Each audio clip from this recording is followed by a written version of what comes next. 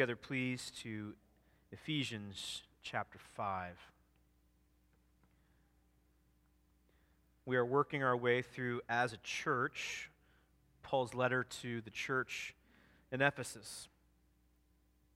These words that Paul wrote 2,000 years ago, 20 centuries ago, it's a long time, are just as relevant today as they were then.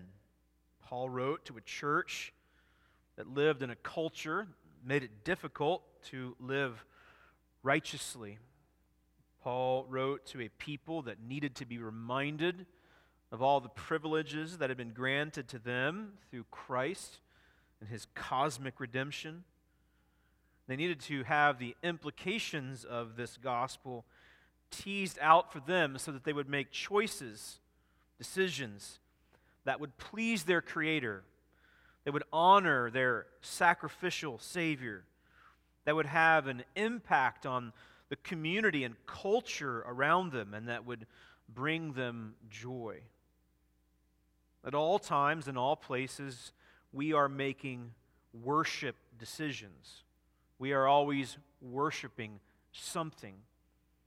And one of the reasons that the Lord Jesus has given us His Word and left it for us, has preserved it for us, and has purposed that we gather together corporately is so that we will hear. And as I often remind you here, there are two basic things that should happen every time we gather together as the people of God. First, we should be reminded that we have been granted great and precious privileges, things that we did not earn, things that we do not deserve, namely and most specifically, that God the Father has rescued fallen, deliberate rebels by sacrificing His own Son. Therefore, we need not face the punishment that we deserve because of our sin. That is what we have earned. But instead, we get what Christ has earned. Christ has earned eternal glory and offers to His people as the Savior of the world His grace. So when we come to Him in faith and repentance, He got what we deserved, our punishment. But we get His righteousness. And so we are reminded of this, if we are being careful every time we gather together, that we are the people of God because of Christ. This is the story of the Bible. We'll see more about that this week and next. The story of the Bible, God's redemption of His people in Christ. Every story is an echo of the bigger story. Every word drips with grace. But not only when we gather together should we be reminded of the grace that is ours in Christ, but we should be challenged that in light of such grace we should walk in keeping with who He has called us to be and enabled us to be, as we will see together today. So I want to read for us Ephesians chapter 5. I will read all the way down through verse 33, though we will not cover verses 31 to 33 until next week, because I want to do good justice to this entire passage. So our focus will be in chapters 5, verses 25 through 30, though I will read this entire section. This is the word of the Lord. Husbands, love your wives, as Christ loved the church and gave Himself up for her, that He might sanctify her, having cleansed her by the washing of water with the word, so that He might present the church to Himself in splendor, without spot or wrinkle or any such thing, that she might be holy and without blemish. In the same way, husbands should love their wives as their own bodies. He who loves his wife loves himself, for no one ever hated his own flesh, but nourishes and cherishes it just as Christ does the church, because we are members of His body. Therefore a man shall leave his father and mother, and hold fast to his wife, and the two shall become one flesh. This mystery is profound. I am saying that it refers to Christ and the church.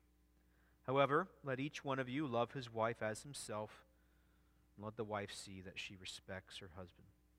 May God bless to us the reading of His word. We spent our time together in Ephesians chapter 5, verses 22 through 24 last week, where we saw that wives are to respect and submit to their husbands in light of Jesus' gracious headship modeled after the willing submission of the church to her Lord. As we said last week, this is countercultural. At first blush, at first glance, that can seem relatively tasteless, certainly hard. But this was the original design, that loving, gracious men that we will talk about today would lead their wives, and wives would submit to them in respect, and they would walk together in harmony, glorifying their Creator and finding great joy in Him. But as we learned, it didn't stay that way because sin entered the world. It affected them not just vertically in their relationship with the Creator, but horizontally with one another. And as we have talked about often here, the axis, the AXIS of relationships, showed up in the fall. The vertical relationship was broken, and it is no mistake and no surprise that the horizontal one would be broken as well. But there was another axis, another cross, if you will, a cross shape that would come that would restore both, that would restore us to God and therefore to one another. It is because of the cross of Jesus now that wives can be restored to the original design, can fight the sin and tendency that dwells within them to usurp their husbands and to establish their own authority and headship. Paul calls them to live according to the original design. So we could say this is about recreation. In the initial creation, where God called everything good, it was normal. It was expected that men would love their wives and wives would respond in humble submission with joy. Sin brought a kind of decreation where both became difficult. Husbands ceased loving their wives as they should. Instead, they became selfish and often used their authority harshly. In response, wives wanted to lead. Wives wanted to strike back. Wives wanted to often self-protect. And so things went off the rails. And we see that still in our culture, do we not? Where the very fabric of this most intimate of relationships seems very brittle and often fragile. And we feel it in our own hearts, if we're being honest. It is difficult for wives to submit to husbands. It is difficult for husbands to love their wives. But because the axis of the vertical and the horizontal has been recreated, if you will, this can be once again lived out. And not just lived out, it can be enjoyed. And when put on display, it is beautiful and restorative and is used by Jesus, the one who hung upon the cross and was raised from the dead, to bring recreation not just individually or even corporately within our church family, but beyond the proverbial walls of this church, that others might see and be intrigued and perhaps recreated themselves. And so this is no small deal. And though we will merely hint at that this week and get into it more fully next week, the relationship of marriage, the most intimate of relationships, and parenthetically I will say, it should be of no great surprise to us, but the relationship that perhaps can bring us the most joy and the most intimacy can also bring us the greatest pain. That should not shock us. Rich Mullins, one of my favorite Christian artists who died tragically many years ago, in a song called "We Are Not As Strong As We Think We Are," said that our hells and our heavens live few inches apart. And thus it is so in marriage. The relationship that is the most intimate and can bring us the most joy can also bring us the greatest pain. Some of you have experienced that. My heart hurts for you. But because there is the possibility, because there is the hope of recreation, because there is the prospect of joy, not perfect joy this side of eternity, but joy nonetheless on balance, that can be our trajectory. Because of the recreation of Jesus, because of the gospel, this does not have to go off the rails. This can be redeemed. Marriage can be reclaimed, the most intimate of relationships, though we will at times be hurt deeply, and though scar tissue may remain and remind us of the hurt of the past, the echoes of the fall, still on balance, for God's people, the marriage relationship may be restored and enjoyed. And so we take our time to explore how that is so. So as we talked about last week, wives, you can submit to your husbands as the church submits to Christ, because Jesus is the head. Jesus is the one who gives hope. Ephesians chapter 5, verses 22 through 33, at first glance might seem very condemning. For in them, as you see yourself, you may say to yourself, I don't do these things, and I don't like to be told that I'm failing. I'd rather just not listen. But if you're careful to see, this section of Scripture, as we've talked about already, drips with grace because Jesus is everywhere in it. You can't take a bite of this recipe and not taste some grace. This recipe is heavily laden, is heavily dosed with grace. Jesus is everywhere in this passage. And so, therefore, we are called to transformation, both wives and husbands, but not without help and not without hope. This is a unique section within Ephesians, for it helps unite Paul's two purposes. And as I've already said greatly, the two purposes of any sermon or Bible study, and that is that Jesus has granted himself to us and restored us to God, and then calls us to transformed living. But this passage puts them together. We are called to transformation, but only because Jesus is our hope. So wives, I want to remind you that the submission to which you are called is not one of tasteless living, but one of joy, and you are enabled by Jesus who is transforming you. And husbands, as we will talk together over the next couple of weeks, you are not without hope. For Jesus is the one who transforms, and Jesus is the one who grants us his sustaining grace. So let's explore these verses together today.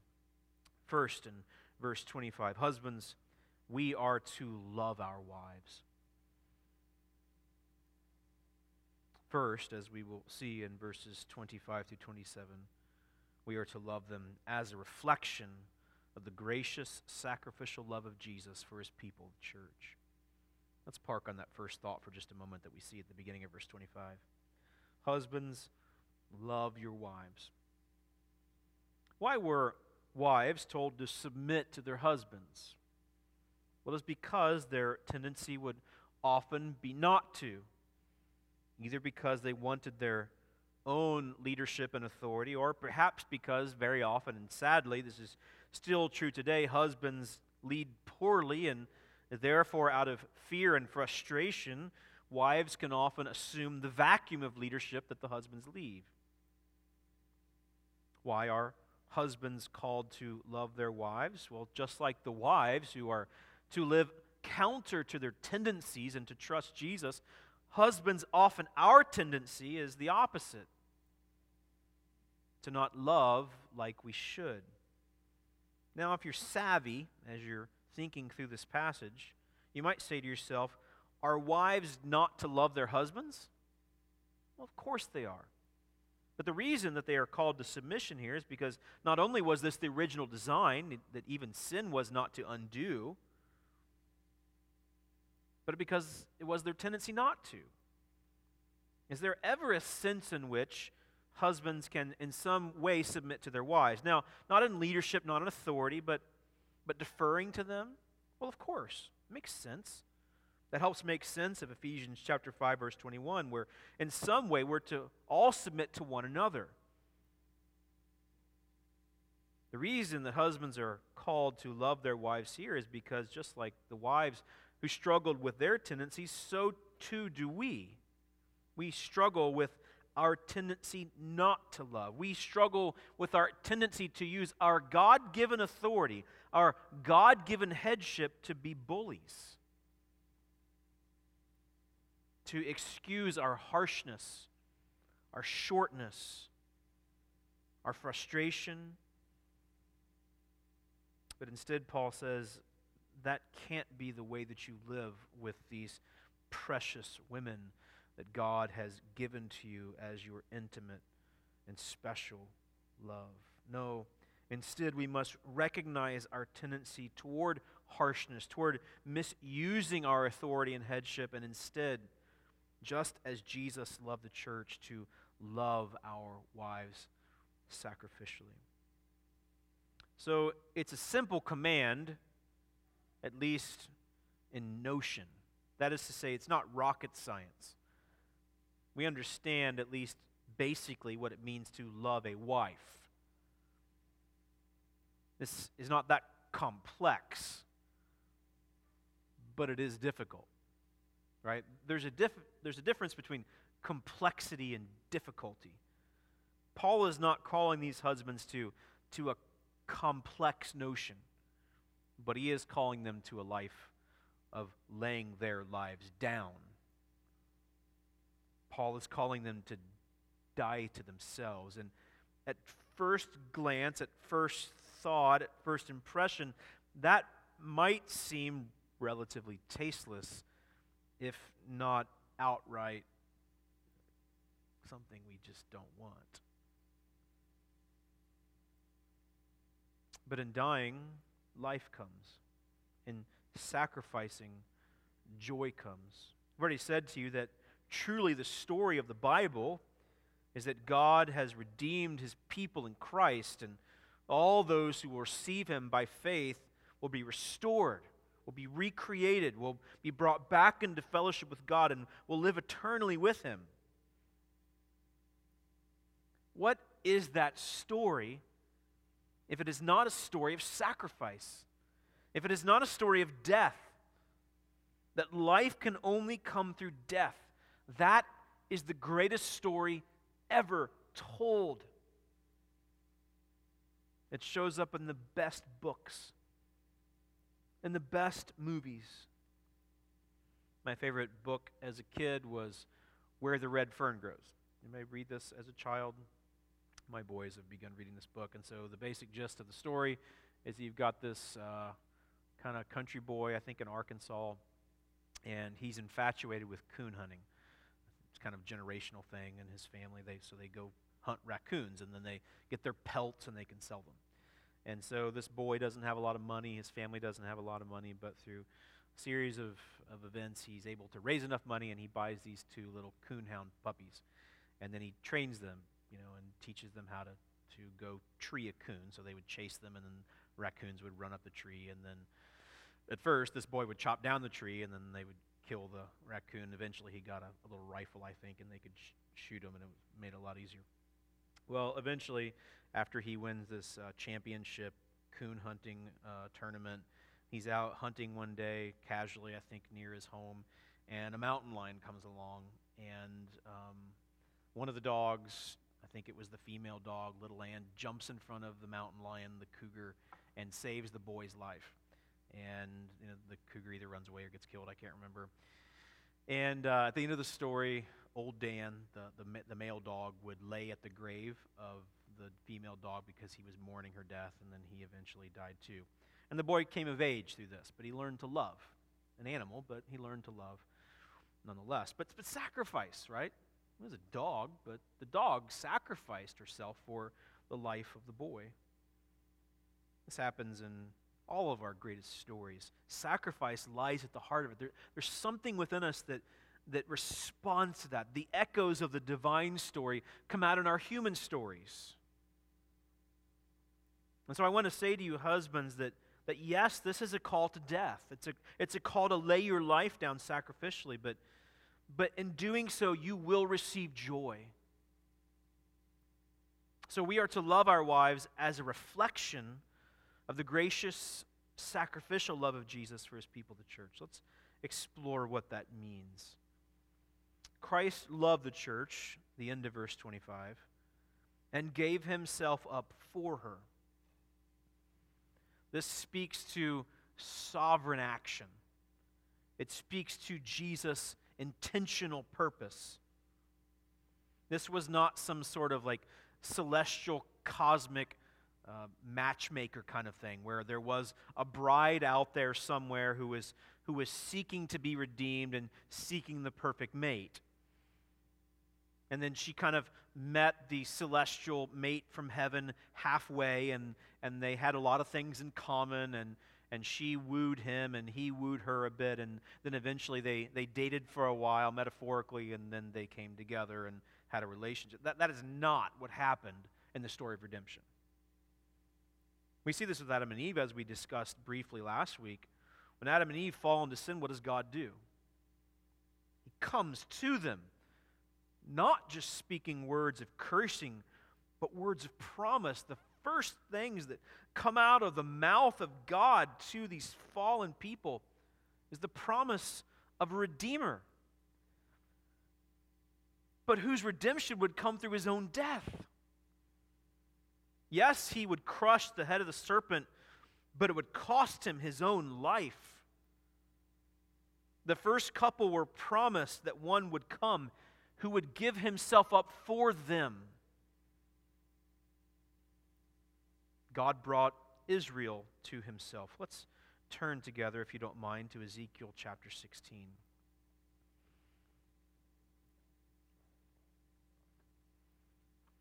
Just like Adam and Eve, who hid from God and fell from grace and didn't want him, Israel was sinful.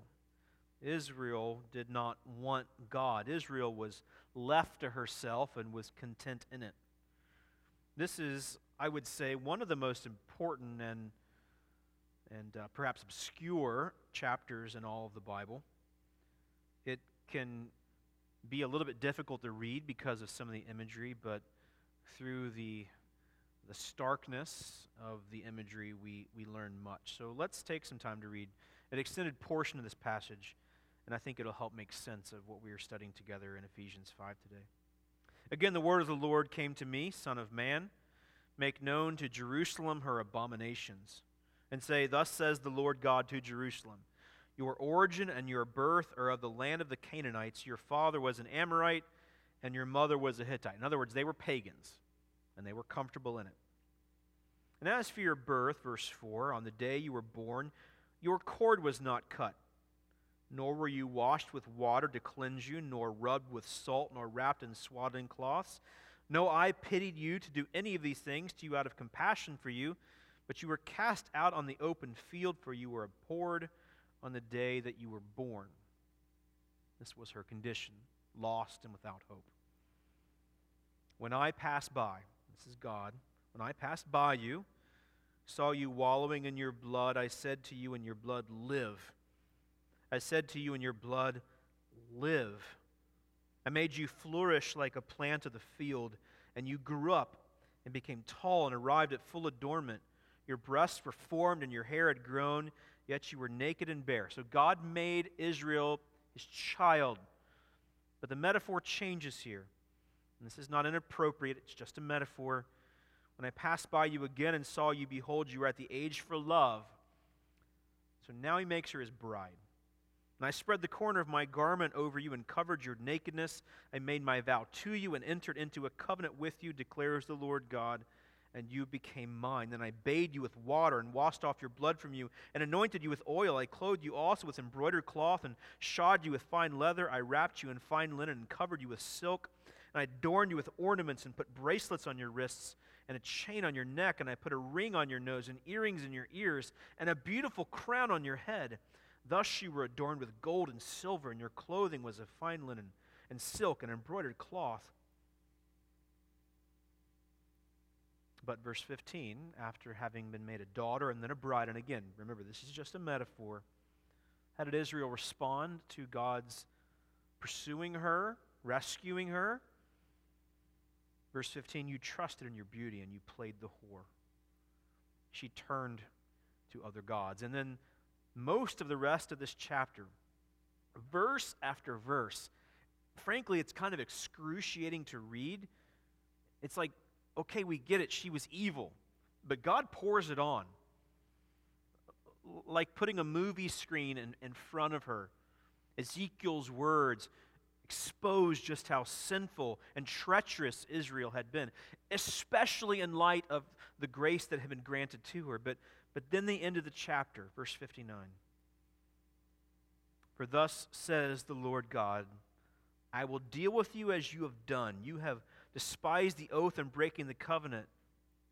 Yet I will remember my covenant with you in the days of your youth, and I will establish before you an everlasting covenant.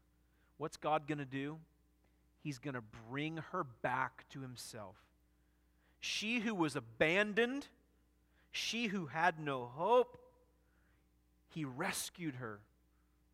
And he made her his own. He gave her great privilege, not because she wanted him, not because she came after him, not because she was seeking the best God to serve,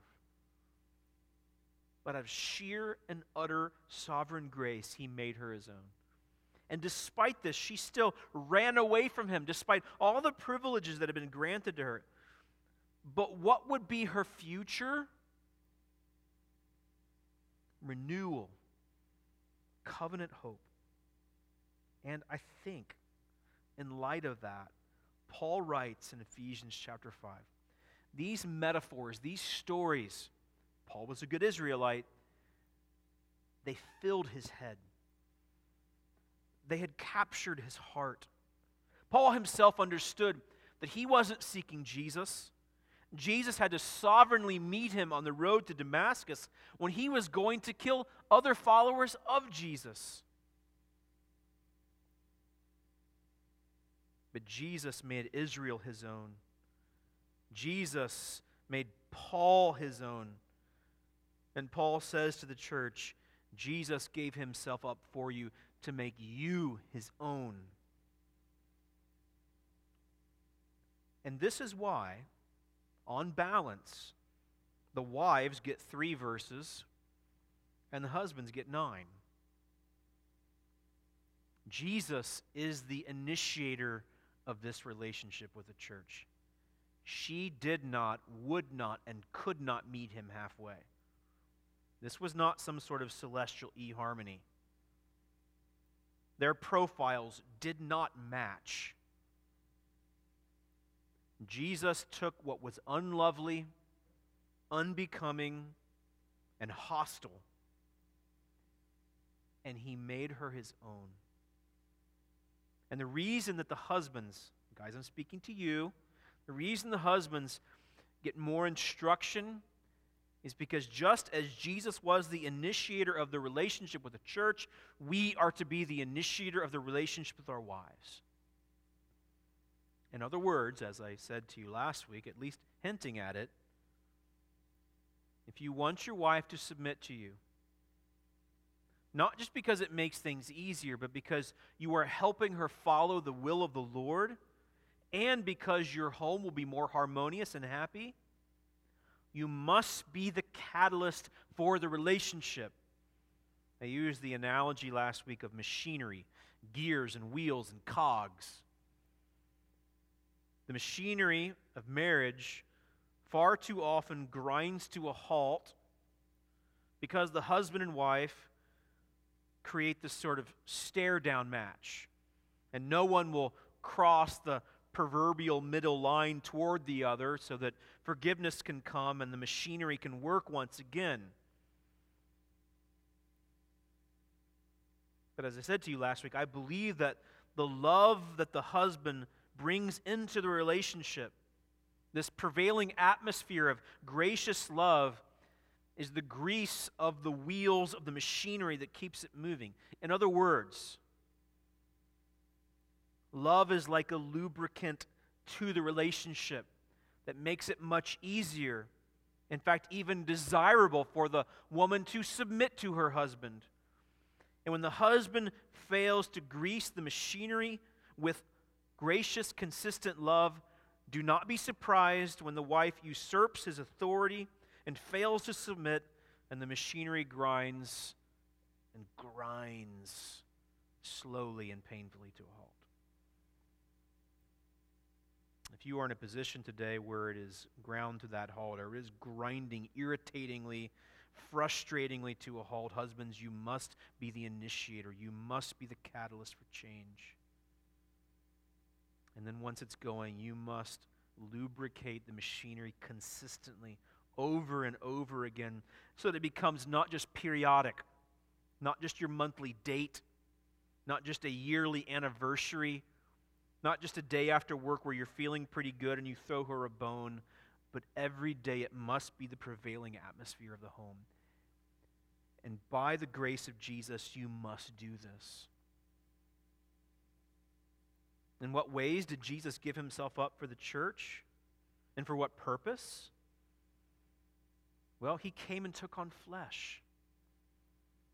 He kept all the laws that his people should have kept and would not have kept, and suffered all the limitations of a fallen world. But more so, he laid his life down willingly and allowed the creatures to kill the Creator. That's how he gave himself up for her. And what's the purpose of this? That she might be transformed. He wants to sanctify her, to make her holy, in other words. How has he done that? By washing her with water through the Word. This may be a reference to baptism, though we don't believe that baptism in any way actually washes away sin. It may be more metaphorical than that. If you know anything about the Mosaic law, whenever the priests would come and offer sacrifices, they had to go through elaborate rituals of washing. It wasn't just because they had dirt on their skin.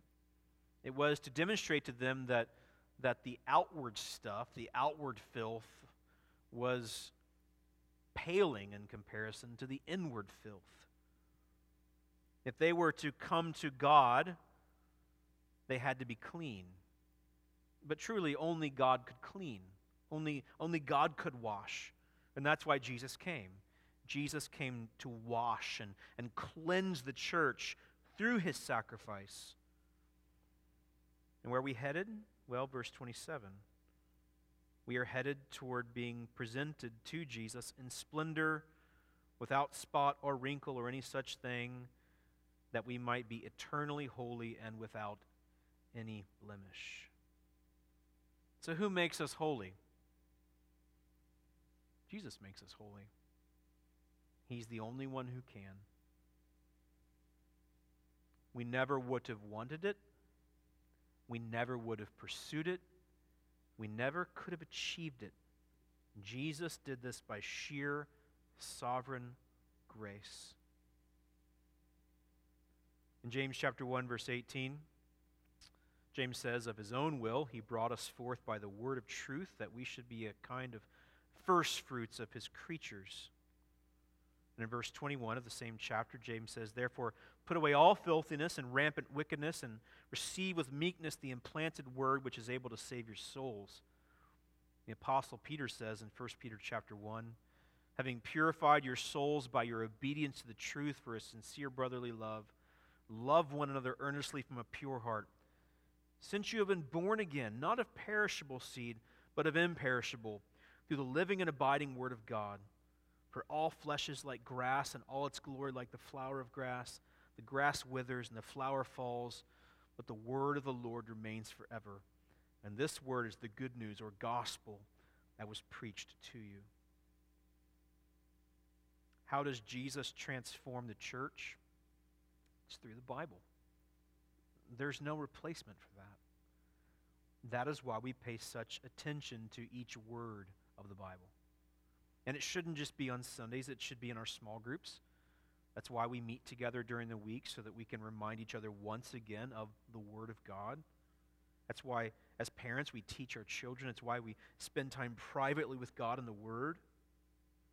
The Word is irreplaceable and indispensable in bringing us back to life. So Jesus was the Word, and He left the Word, and as the Word is preached, people are transformed, cleansed, brought to renewal. And where are we headed? Well, Don read these verses to us earlier. Let's turn together to Revelation 19. What is the end result of all of this?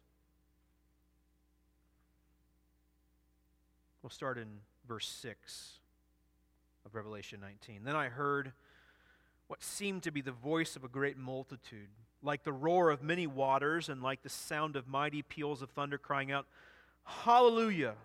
For the Lord our God, the Almighty, reigns. Let us rejoice and exult and give Him the glory, for the marriage of the Lamb has come, and His bride has made herself ready.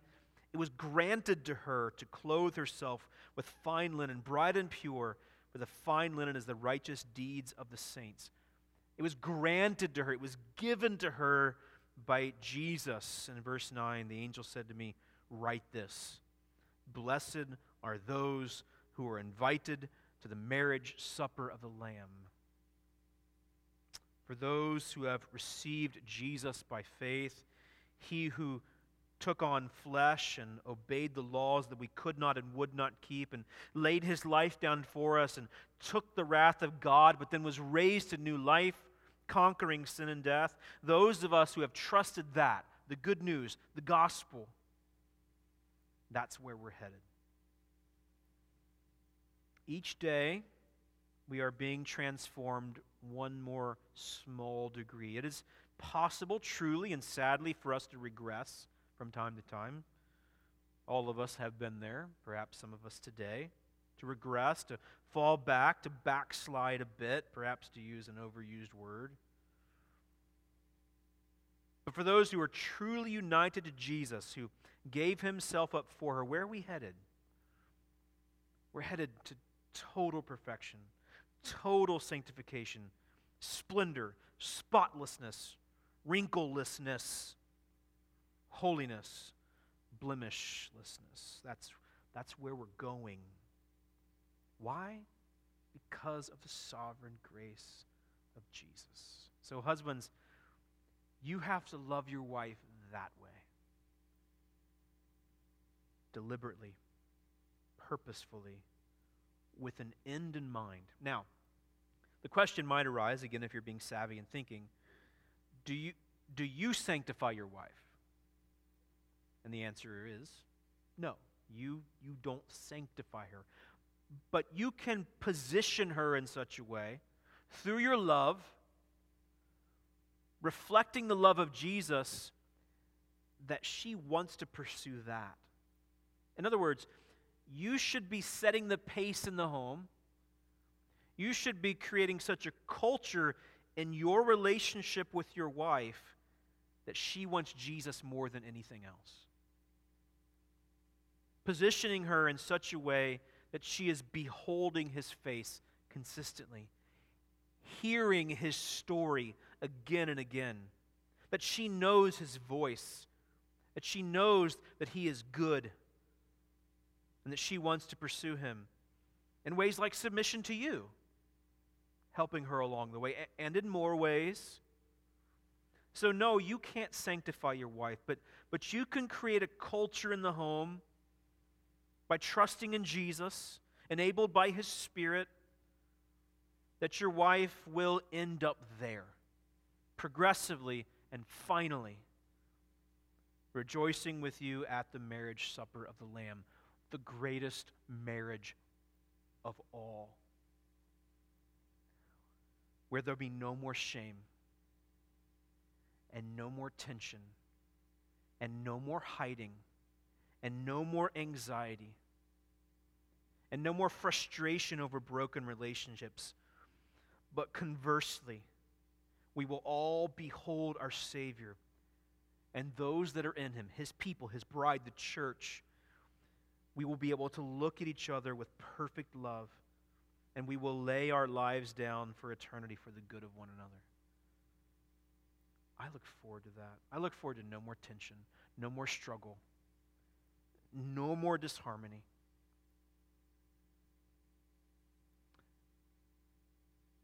And lest we miss this, all of us who have trusted Jesus will be there together.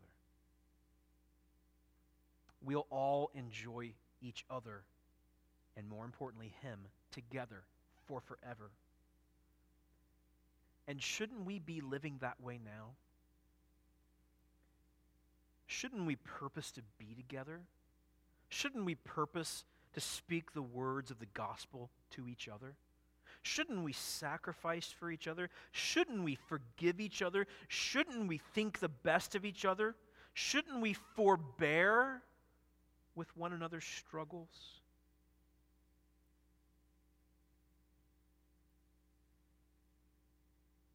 The distance between those of us who sin against each other pales in comparison, is infinitesimal in comparison to the chasm that existed between humanity and God. But he spanned it, he bridged it by sending his Son to bring us back to himself. And if he has done that, and one day will restore fallen, broken sinners to himself, and a party that he has planned, and a party that he will provide, and a party that he will ensure, his own marriage supper, should we not live together with one another in harmony. So, husbands are to love their wives as a reflection of the gracious, sacrificial love of Jesus for his people, the church, displaying the beauty of the one flesh union of marriage. Let me bridge these two sections together, verses 25 through 27 with verses 28 through 30.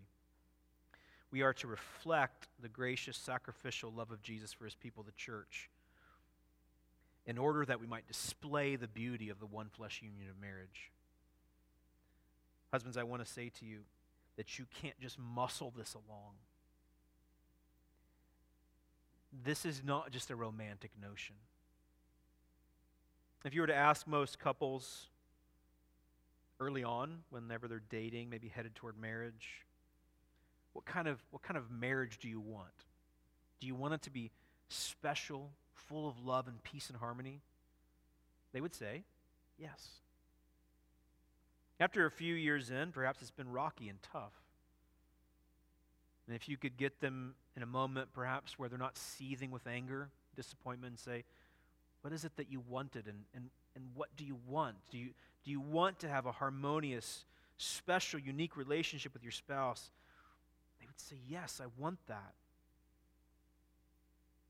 But husbands, because we are the ones who are to lubricate the machinery, to keep it moving, to create a culture of grace in the home, the only way that we can do that is if we are consistently beholding the Savior and rehearsing his good news.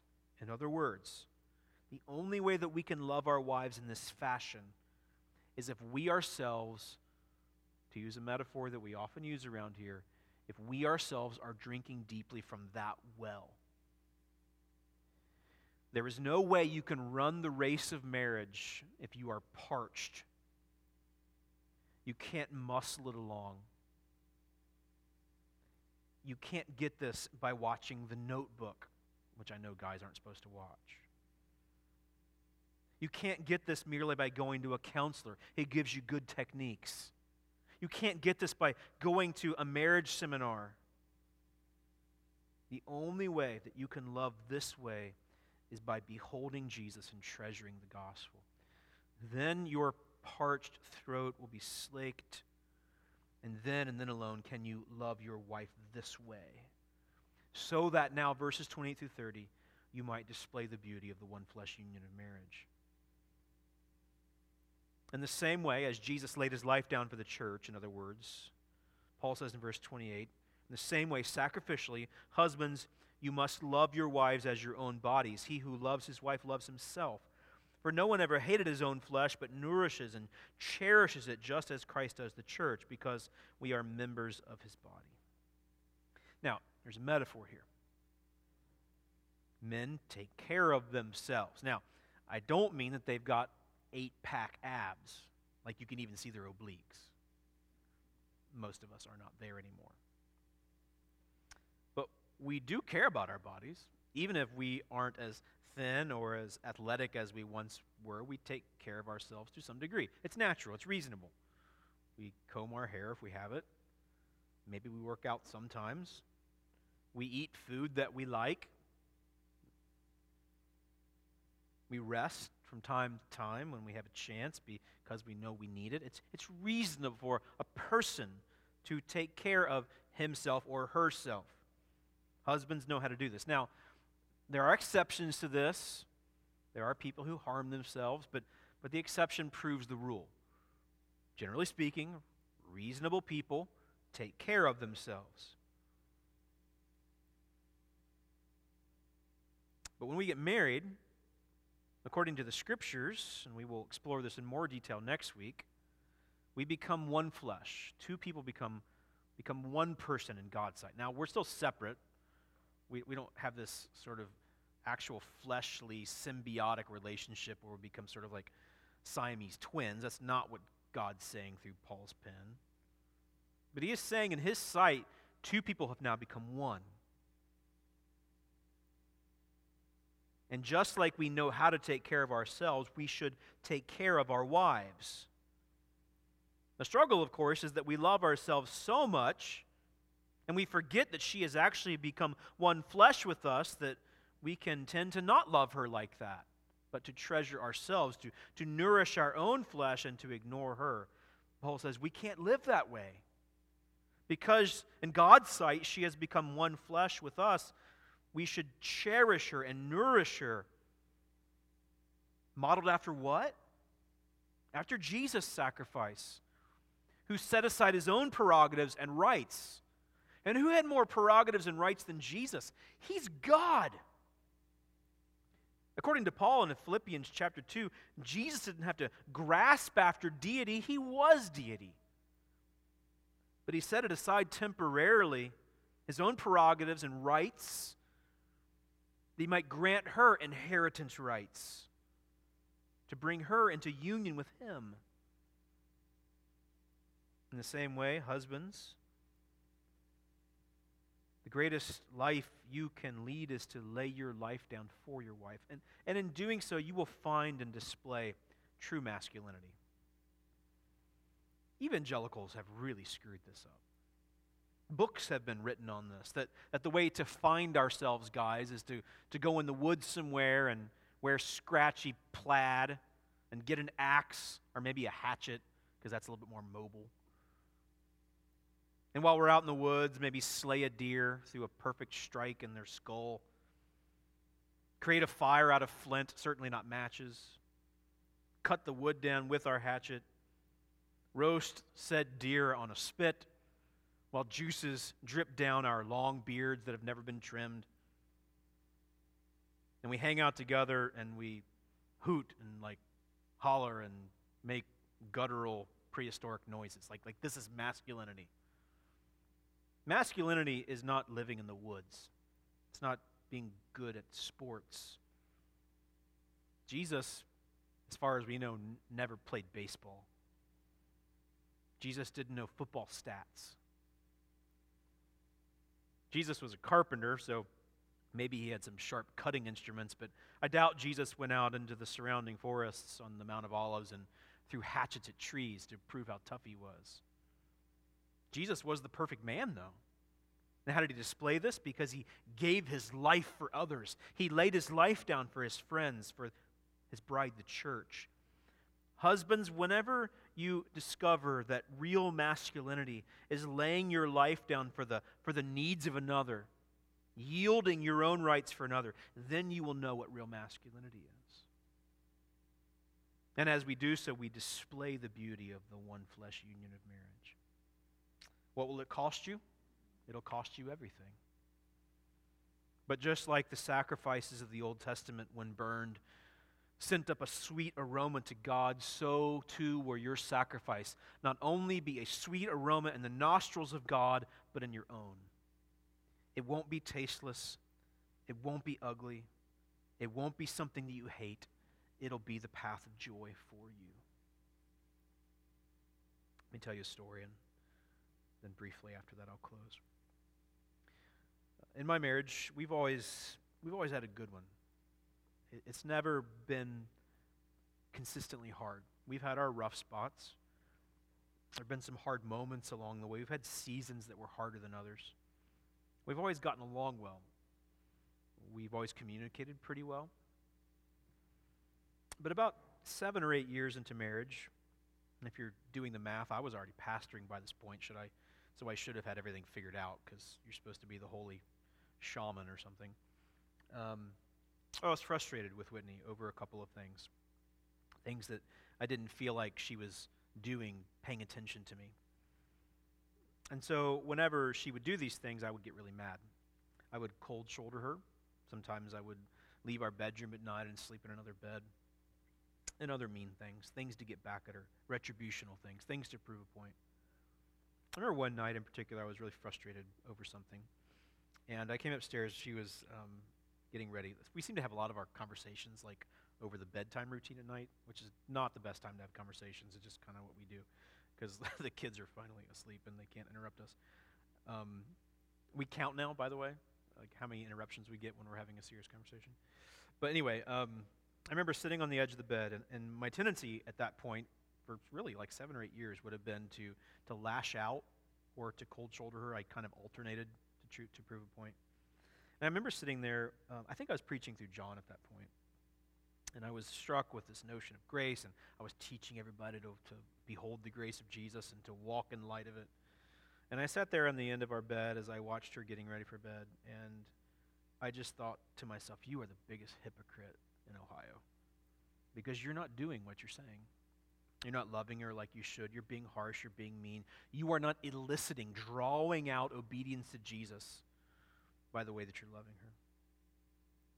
And so I remember that night. I don't remember the date, but I remember the night very distinctly. I thought, I'm going to do the opposite. I'm going to pursue her in gracious love, knowing full well she probably knows I'm frustrated. And our marriage changed that night. And it's never really been the same since. Again, it's always been fine and good. But it changed that night because I changed. Because Jesus changed me. I was drinking from the well of the gospel, and through that the Spirit was changing the way I thought, and the way that I felt, and then finally my will got engaged. Through that, my wife changed. Through that, the culture of our home and our family changed. Now, I'm not perfect. You can ask my wife. You can ask my boys. I'm not perfect. I don't love perfectly. I can be mean. I can be short. I can get angry. I can be frustrated. I can be very selfish. The culture of our home, especially that night, was changed because a culture of grace began to enter in because I had to change. And so I say to you, husbands, what will it cost you? It'll cost you everything. But it's worth it. You will receive the deepest joy. Your wife will understand joy in new and profound ways. Your children will be transformed, generationally speaking. And I do need to say that this has a transformative effect on the world because it looks weird. It's different. But because the echoes of the divine story of sacrificial love beat in the hearts and echo in the minds and ears of every image bearer out there, we can draw their attention to Jesus, who laid his life down for the church. And in so doing, we might gain an audience to speak this word of gospel, this good news to them. So, husbands, such love, enabled by Jesus, will not only transform you, but your home and maybe the world. So husbands, love your wives as a reflection of the gracious sacrificial love of Jesus for his people, the church, that we might display the beauty of the one flesh union of marriage. Let's pray. Lord Jesus, now take your word, plant it deep in us, shape and fashion us for your glory and for our collective joy. We pray these things in your name. Amen. Let's stand and sing.